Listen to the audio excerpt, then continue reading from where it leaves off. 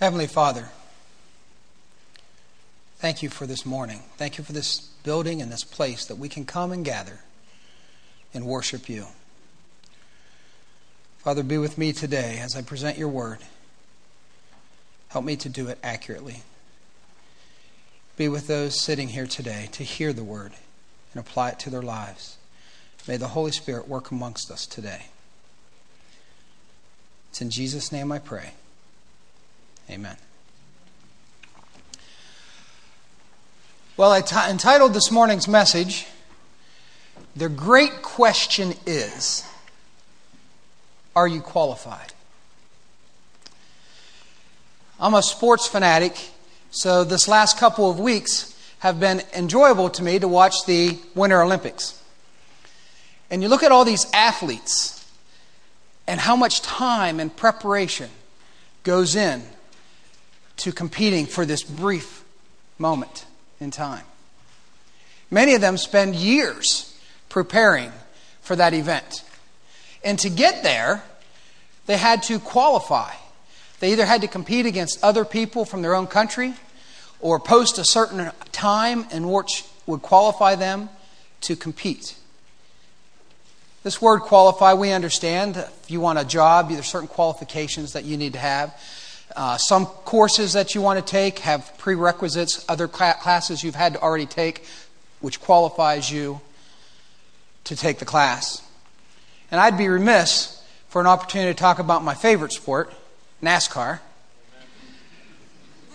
Now, I have a brother-in-law who is one of my race car buddies, my wife's brother. And when he heard that I was going to be preaching today, he sent me an email and said, "This is it. I got your sermon for you. Tell them, open the Bibles, say boogity, boogity, boogity, amen."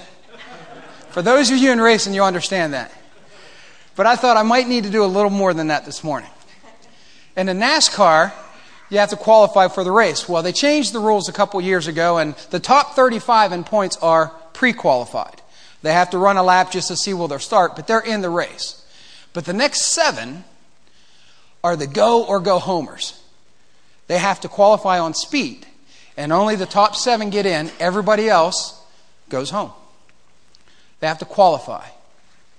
So when Pastor Van said that he was going to take a week of vacation and asked me if I'd be willing to fill in the pulpit, and I said yes, I got to thinking, what qualifies me to stand here and open the Word to you?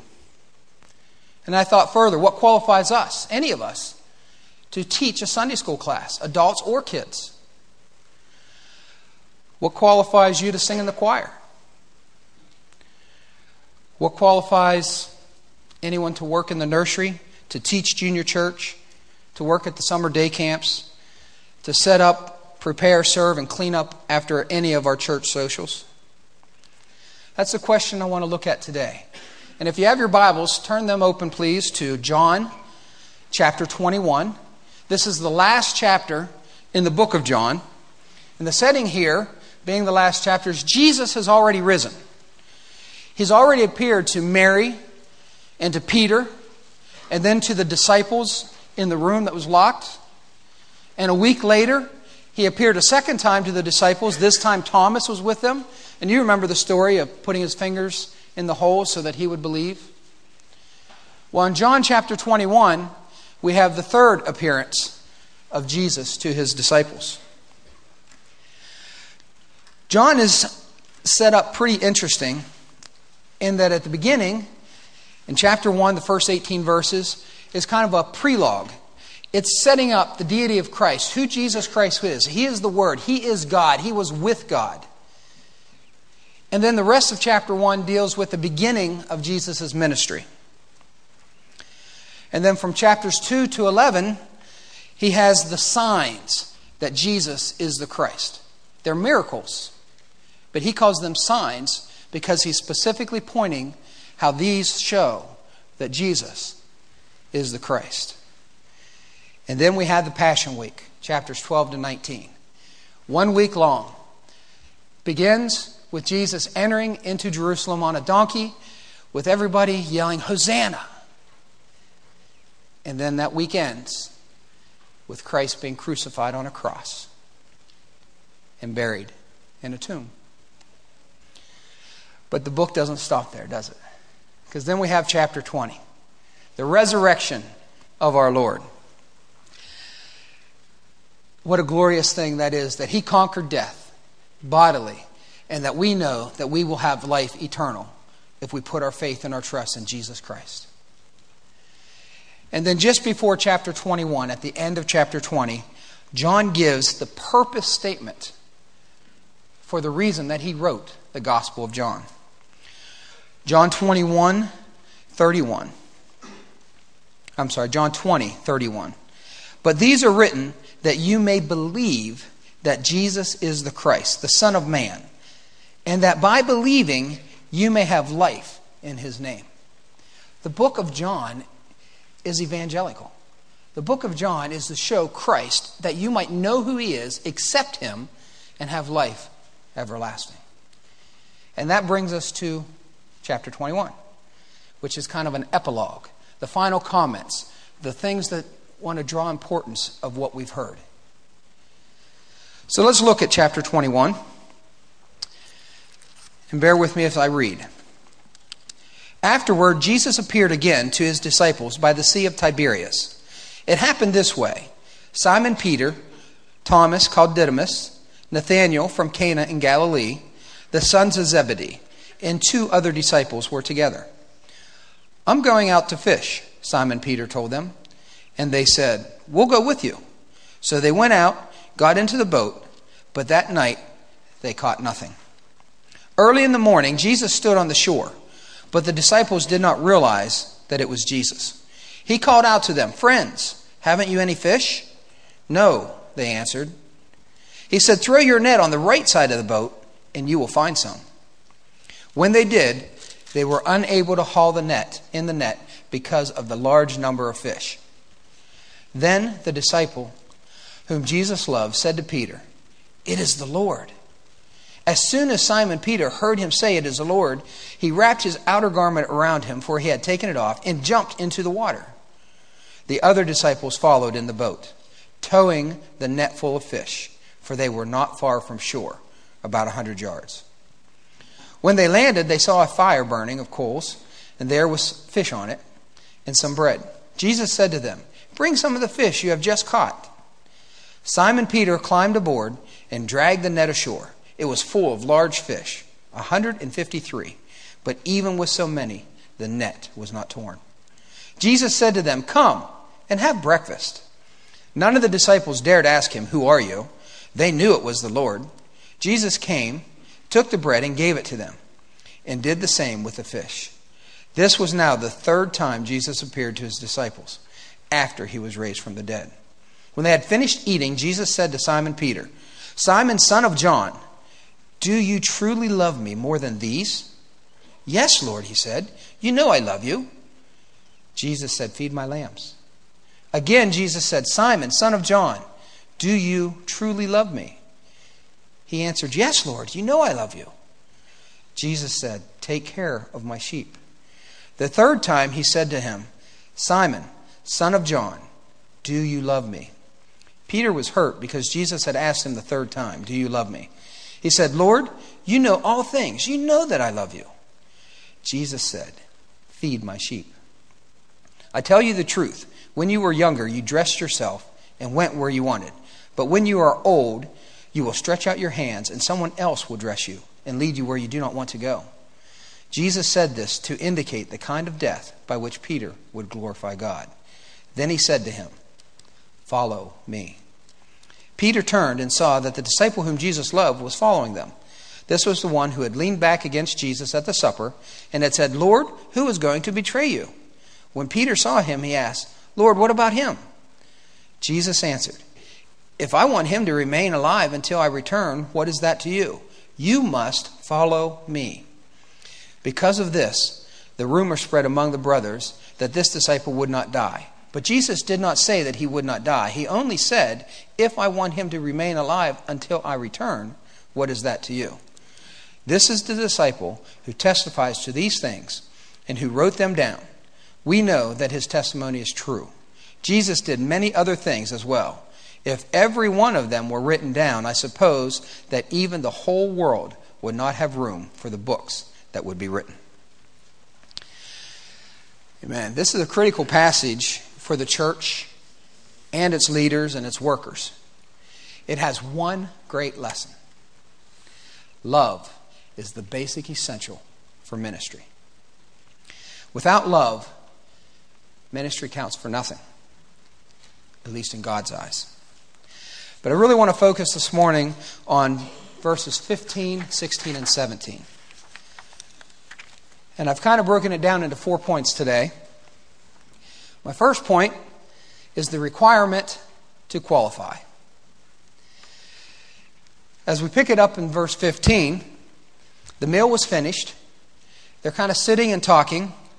And I have 4 thoughts for what's about to happen.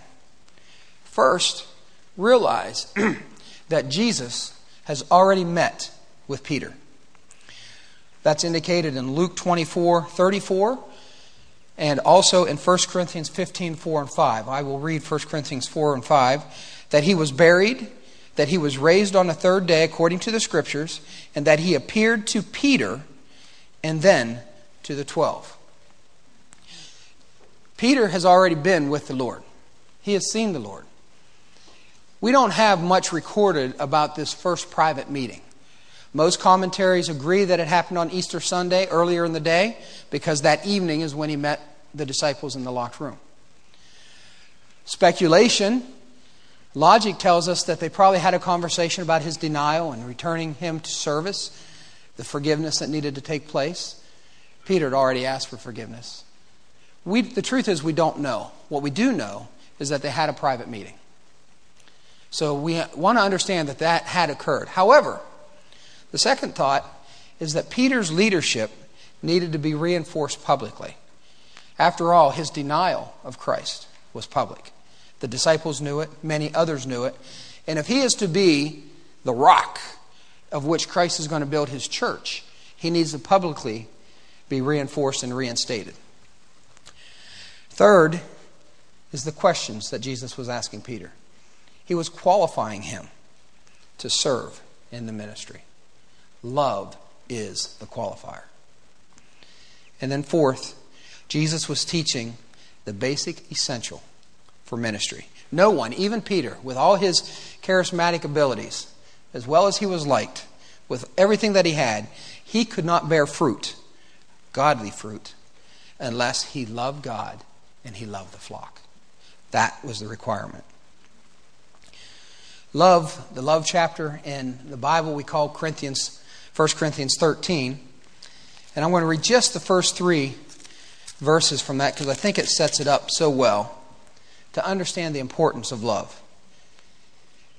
If I speak in tongues of men and of angels, but have not love, I am only a resounding gong or a clanging cymbal. If I have the gift of prophecy and can fathom all the mysteries and all knowledge, and if I have a faith that can move mountains, but have not love, I am nothing. If I give all I possess to the poor and surrender my body to the flames, but have not love, I gain nothing. Love is the qualifier. So now here in verse 15, Jesus turns his attention and his focus upon Peter. Excuse me. The passage calls Peter by his full name. I find that interesting. I know growing up in my home, when your full name was used, that middle name came out, you better snap to. There was something of importance. That was an attention getter. And I can tell you it's true in my home as well. When I use one of my kids' middle name, it draws a special attention and focus to that moment. Not only for them, but all the other brothers and sisters want to know what's coming next too. I think that is a point here as well. It was an attention getter. It is, pay attention here. What's coming next is something of importance, at least more importance than the normal things. You see, once you put the attention and he gets that attention, and he stresses what is to be said next. He then calls him by the formal name, the son of John, or Jonas. And I think this reminds Peter of where he came from. He was the son of a fisherman. He was a fisherman. Not a well-known person, not wealthy, making it okay, but kind of basic, humble origins. But for the past 3 years, he's been in the ministry with Jesus Christ. For the past 3 years, he has grown in his knowledge and understanding of the Scriptures. In the past 3 years, Jesus himself told him, "You are the rock that I will build my church on." See, it's a point that all that we are is because of Christ, not of ourselves. And he wanted to make sure that Peter heard, this is what I'm about to say. This is who you are. Remember that apart from God, you can do nothing. But in God, you can do all things. One of the reasons I can stand before you today and present the word is because I love my Lord Jesus. And I love these people here. God gets the glory for whatever happens. It's his word. But it's through his strength that empowers me. It's through his strength that empowers you to do and to serve and to act. Why is it his strength? Because he's the one that deserves the credit and the glory for what is to come. So love is the great qualifier. So with that love is an action word. It draws us to my second point, which is commitment. It is a commitment. And there we're going to take a look at these 3 questions and the difference of the 3 questions. Verse 15. When they had finished eating, Jesus said to Simon Peter, "Simon, son of John, do you truly love me more than these?" "Yes, Lord," he said. "You know that I love you." Jesus said, "Feed my lambs." Question 1. Who do you love the most? The Lord or these? It's unclear what is meant by these in the passage. Perhaps he was pointing to the other disciples around, indicating brothers, family, relatives. Do you love me more than anybody else? Jesus is asking. Am I number one here? Perhaps he was pointing to the fish in the nets in the boat, his career, his possessions, his profession. Do you love me more than anything? More than possessions or career? Perhaps it's unclear because it applies to everything and everyone. See, Christ wants to be first. He demands to be first in our life. A man cannot have 2 masters. He will serve one and hate the other, or hate one and serve the other. God wants us to serve him.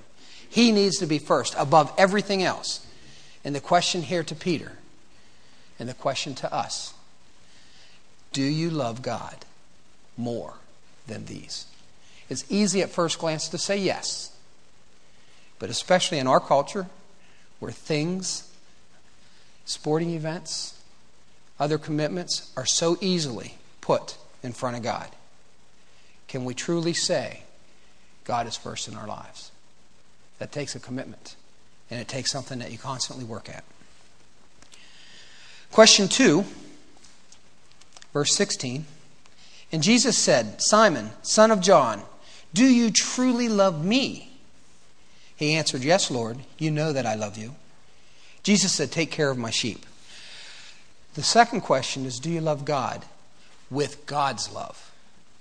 You see, Jesus used one word, but Peter used a different word. Jesus used the Greek word agape. It's kind of the highest form of love, and we'll look a little closer at that word in a few moments. But Peter continued to use the Greek word phileo, a brotherly love, a passionate love, a love of the heart. Question 3, verse 17. The third time he said to him, "Simon, son of John, do you love me?" Peter was hurt because Jesus had asked him a third time, "Do you love me?" He said, "Lord, you know all things. You know that I love you. Jesus said, feed my sheep. Question 3 is, how genuine and loyal is your love? Now Jesus uses the term phileo. He kind of descends to the human level of love, that passionate love, that desire, the love of the heart. And he wants to know, do you have that love of the heart? Again, qualifying Peter. In verse 18, he goes on to assure Peter that that his love would reach this agape level. He would be called upon, Peter would, in his life, to preach the love of God. And he had to preach that love of God to people who did not care to hear it. He was called to preach that love of God to people who would act violently against it. And eventually, Peter had to demonstrate that deep level of love by the sacrificing of his life for the service of his master. You see, this was a new kind of love to the disciples. Up to this point, phileo was the greatest love known, a brotherly love, an emotional love. It was the willingness to die for a brother. But what Christ was teaching now gave new meaning to the Greek word agape. It raised it to a different level. It was willing to give and die, even for an enemy. This is demonstrated so clearly to us in God's love for us. John 3:16. For God so loved, agape, for God so agape the world, that he gave his one and only Son, that whosoever would believe in him should not perish but have everlasting life. Self-sacrificing, even for his enemies. Definitely the highest level. Keep open to John here, but if you would turn to Romans 5, I think it gives us some clear points about agape love. In Romans 5, starting at verse 5, and hope does not disappoint us because God has poured out his love into our hearts by the Holy Spirit, whom he has given us. You see, at just the right time, when we were still powerless, Christ died for the ungodly. Very rarely will anyone die for a righteous man, though for a good man some might possibly dare to die. But God demonstrates his own love for us in this: while we were still sinners, Christ died for us. Since we have now been justified by his blood, how much more shall we be saved from God's wrath through him? For if, when we were God's enemies, we were reconciled to him through the death of his Son, how much more, having been reconciled, shall we be saved through his life? Agape love is Christ dying for people who have no power. Agape love is Christ dying for the ungodly. Agape love is Christ dying for sinners like you and like me. Agape love is Christ dying even for the enemies of God. That's a powerful love. That's agape love. But you see, the disciples had trouble understanding this at the time because the Holy Spirit had not yet been poured out. As we read in verse 5, this is by the Holy Spirit's pouring out. They haven't received the Holy Spirit like we have today. How blessed are we to have the Holy Spirit live in our hearts if we've accepted Jesus Christ as our personal Savior. It teaches us, it pours out the love of God that we can experience if we choose to, within us. That's why the disciples had a little bit more trouble with this than what we ought. My third point is it leads us to serving in the church. 3 times Peter was charged to feed and tend the flock of God. Scripture clearly identifies that the lambs and the sheep are the flock of God, and they represent the church. Jesus is talking about serving now in the church. Acts 20:28, for a reference, clearly points out that these lambs are the church. So it's undeniable what he's referring to here. So if we take a little closer look, the flock of God is made up of both lambs and sheep. The word lamb, arnia, is used in this context in John only, in the one time only in the plural tense. Everywhere else it's singular. It's referring to the babies, the little ones, the ones with special needs. Clearly for us, it's referring to new converts, new believers, those who are young in their faith, those who need a little extra special attention. We should be looking and helping the new believers. We should be growing up and discipling one another. That's important.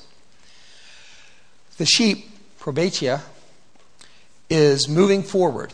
It also references age. It's the maturity. It's the mature believers, those who've been in the church for a while, those who know and have been walking with God. See, the church is made up of both. So the ministry of the flock is twofold. The first command is to feed, to give food, teaching both the milk and the meat of the word. See, the word here used to feed is the exact same word when it's used for sheep as it is when it's used for lambs. What that means is both new converts and experienced Christians are to be fed off the same word. That's God's word. The great thing about God's word is it's a living word. It's a powerful word. You can read, and many of you know that you can read the same passage 10 times and get 10 different things from it. Learn something new each time that you read from it. That's maturity. That's growing. But the 10th time that you read it, you know a whole lot more than you did the first time that you read it. That's the maturity part. But we're feeding on the same word. And that's what we're to do. You know, sheep are an interesting breed. I've never tended sheep. I had an uncle who did. Some of you probably know more about sheep than I do. But the best thing I can tell you, they're a dumb animal. Kids or shepherds have to go out in the field at night or in the morning, I guess it's at night, to lift them up. Because if they fall down, they have trouble getting up on their own. And they'll lay there and die. So somebody has to go out and help pick them up. They have a very poor sense of direction to know where they're going. And they can stand in a little bit of water and be too afraid to move. You know, the Bible calls us sheep. It's kind of humbling. You and me. Because we do need to grow and we need to learn. And when we compare ourselves to God's knowledge, no matter how much we think we have, we're kind of dumb. But God teaches us and grows us and loves us. And that's what it's about, is that love. We need to pray for Pastor Van. We need to pray for the elders of our church, as they are our shepherds here at the flock. But I want to put before you that if you're involved in ministry, if you serve in any capacity, in some regard, you are a shepherd as well. If you are teaching Sunday school to kids, you are shepherding their hearts.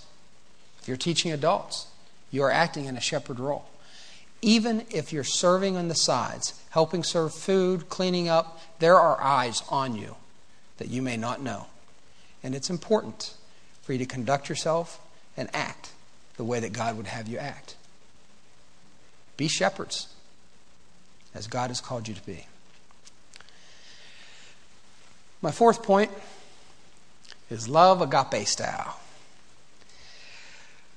The difference of agape and phileo love. Phileo love involves the tender affections, the deep feelings of the heart, the precious love of those near and dear, that brotherly love that would die for its brother. See, I've been married 23 years, soon to be 24 in June. I can remember when I wasn't married, though. I remember the first time I laid eyes on my to-be wife.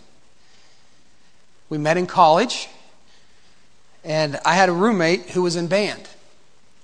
And because you're in band, you have practices before school even starts. So he shows up a couple weeks early to campus. Once he's on campus, the dorm room's open, so I could get into the dorm room. So I did, because I also know that the freshman group comes in a couple weeks early as well. And therefore, I get an earlier opportunity to meet the freshman girls. So it was a little calculating on my part. Well, my roommate had started dating a girl, freshman, and one morning we went to breakfast. I went to breakfast with him, and he was meeting her, and she brought her roommate along. Wow. It was Ann. Soon to become my wife. We dated for 2 years in college, and I can tell you that my phileo love for her grew and grew. My heart desires, my emotion, my passion grew more and deeper as the time went on. Well, after I graduated from college, we got married in June. 5 years later, we had our first child, Evan. A couple years later, we had our second. A couple years later, we had our third. 10 years later, we had our fourth. And I love my kids, and they're sitting here. And I have a great love for them. But it does not compare to the love I have for my wife. Now, 23 years later, I think I'm embarrassing her. Sorry. I didn't tell her I was going to do this. My love for her has grown from a phileo love to an agape love. A love of choice, a love of will, a love that encompasses everything. The emotions as well as the choice. You see, the truth is, over 23 years, there's been a day or two that I haven't wanted to love that woman. And there's been a dozen or two that she hasn't wanted to love me. But we make a choice. And it's a deep choice. It's a deep love. It's that love you grow old with. It doesn't matter what they look like. It doesn't matter. You choose to look for the best. You know what's good. And you know how compatible you are. That's the love that God's talking about here. This deep, committed love. It encompasses both. You see, even the enemies of God need to hear the gospel to have an opportunity for salvation. And I praise God for that, because there was a day that I was an enemy of God. Understand, though, that Jesus uses both words. He uses agape in the first two questions, and he uses phileo in the third question, because he wants all of us. He wants our choice. He wants our will. He wants our emotions. And emotions are a good thing because they came from God. They just need to be directed appropriately. So the question is, do you agape God? Well, let me ask you 5 questions in closing.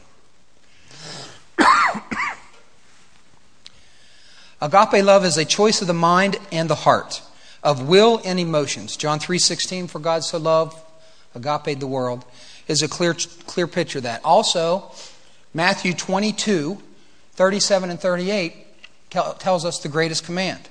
Jesus replied, love, agape, the Lord your God with all your heart, with all your soul, and with all your mind. This is the first and greatest commandment.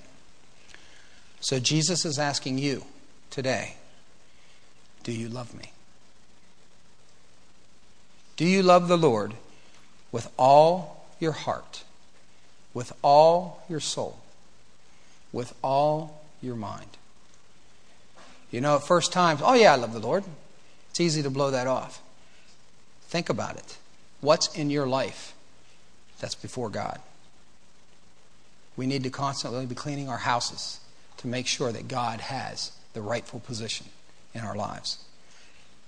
Do you love God? Number 2, agape love is a seed that can only be planted by Christ.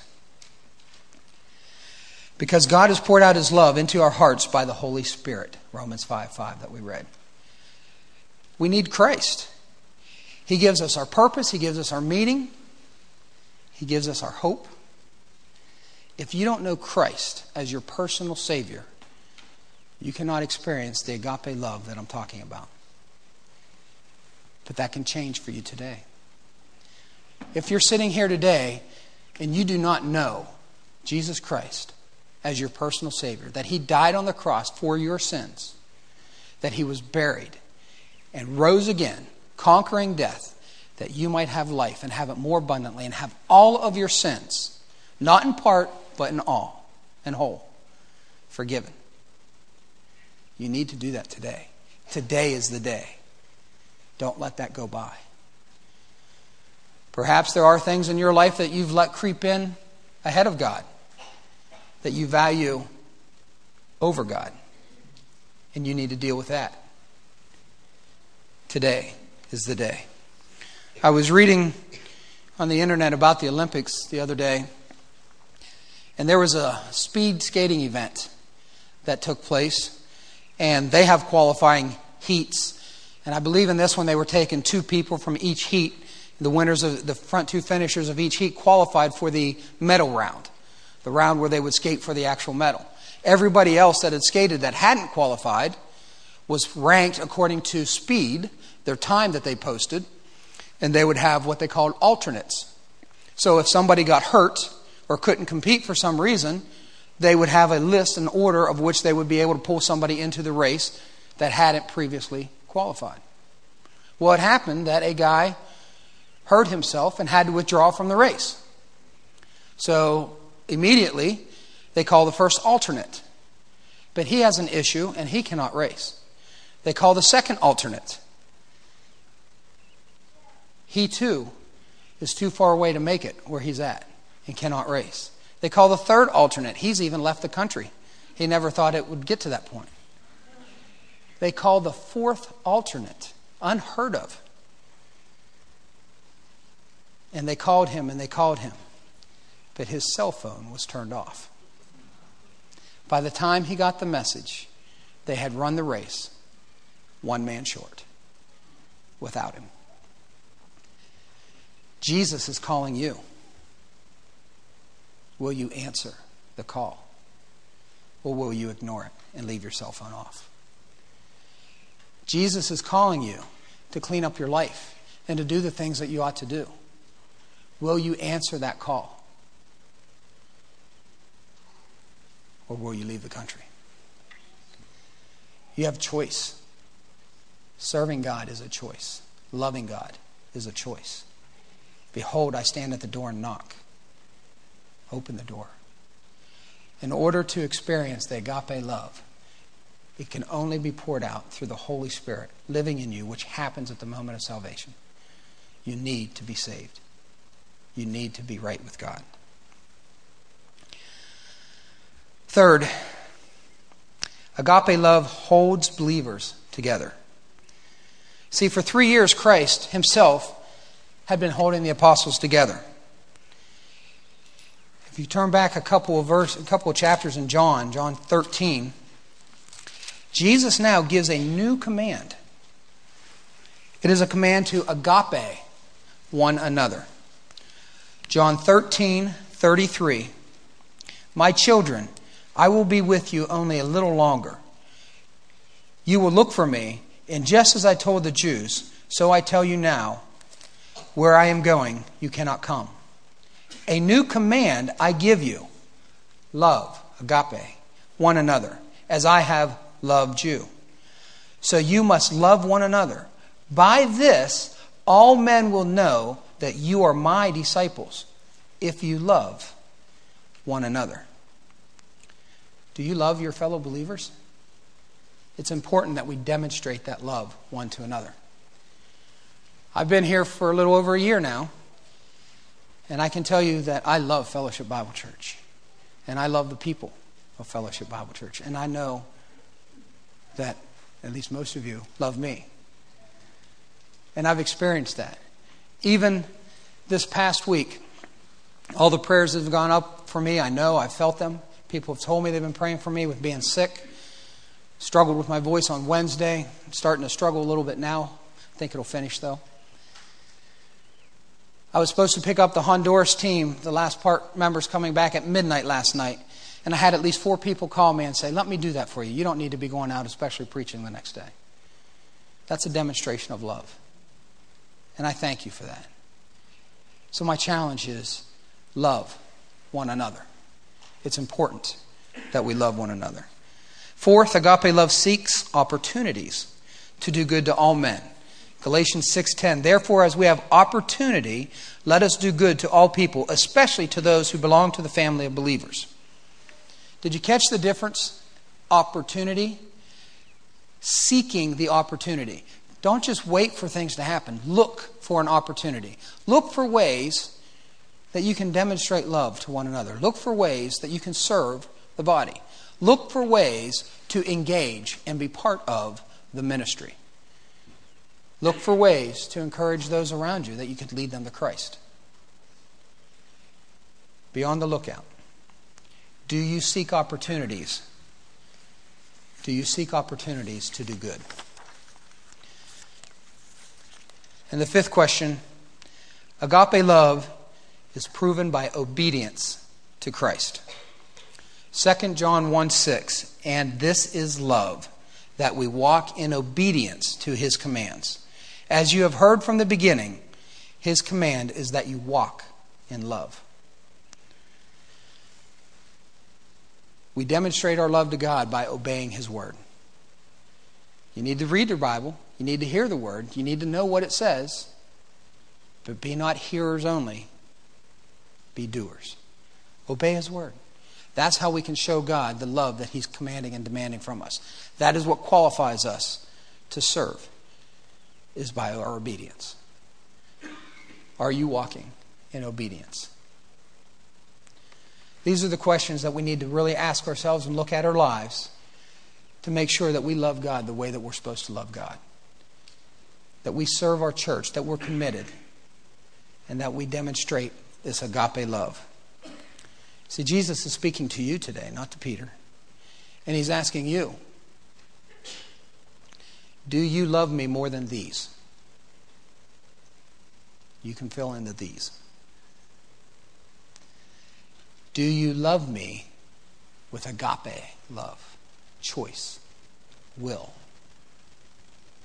Do you love me with phileo love, heart, passion, desire?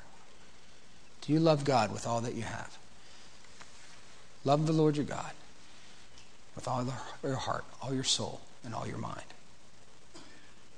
My challenge to you today is, if you are not right with God, that you get right. If you do not know God, today is the day. In a moment we're going to sing, and when we do, I invite you to come forward. If you don't know Christ as your personal Savior and you would like to make that decision today, come forward. We'll take you aside. We'll show you what the Word has to say. We'll pray with you. We'd love to do that. If you need to get right with God, do that today as well. God wants our love. That's what He desires. We have a lot of needs. Junior church, nursery, different areas. I don't need people just to fill the needs. I need people who love God and want to serve Him. Let's close. Father, thank You for this time. Thank You for Your words. Thank You for the demonstration of Your love. Help us to love You in the right way. Help us to be qualified to serve You, and then not only to be qualified, but to act and to serve.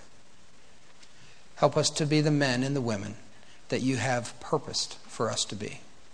It's in Jesus' name I pray. Amen.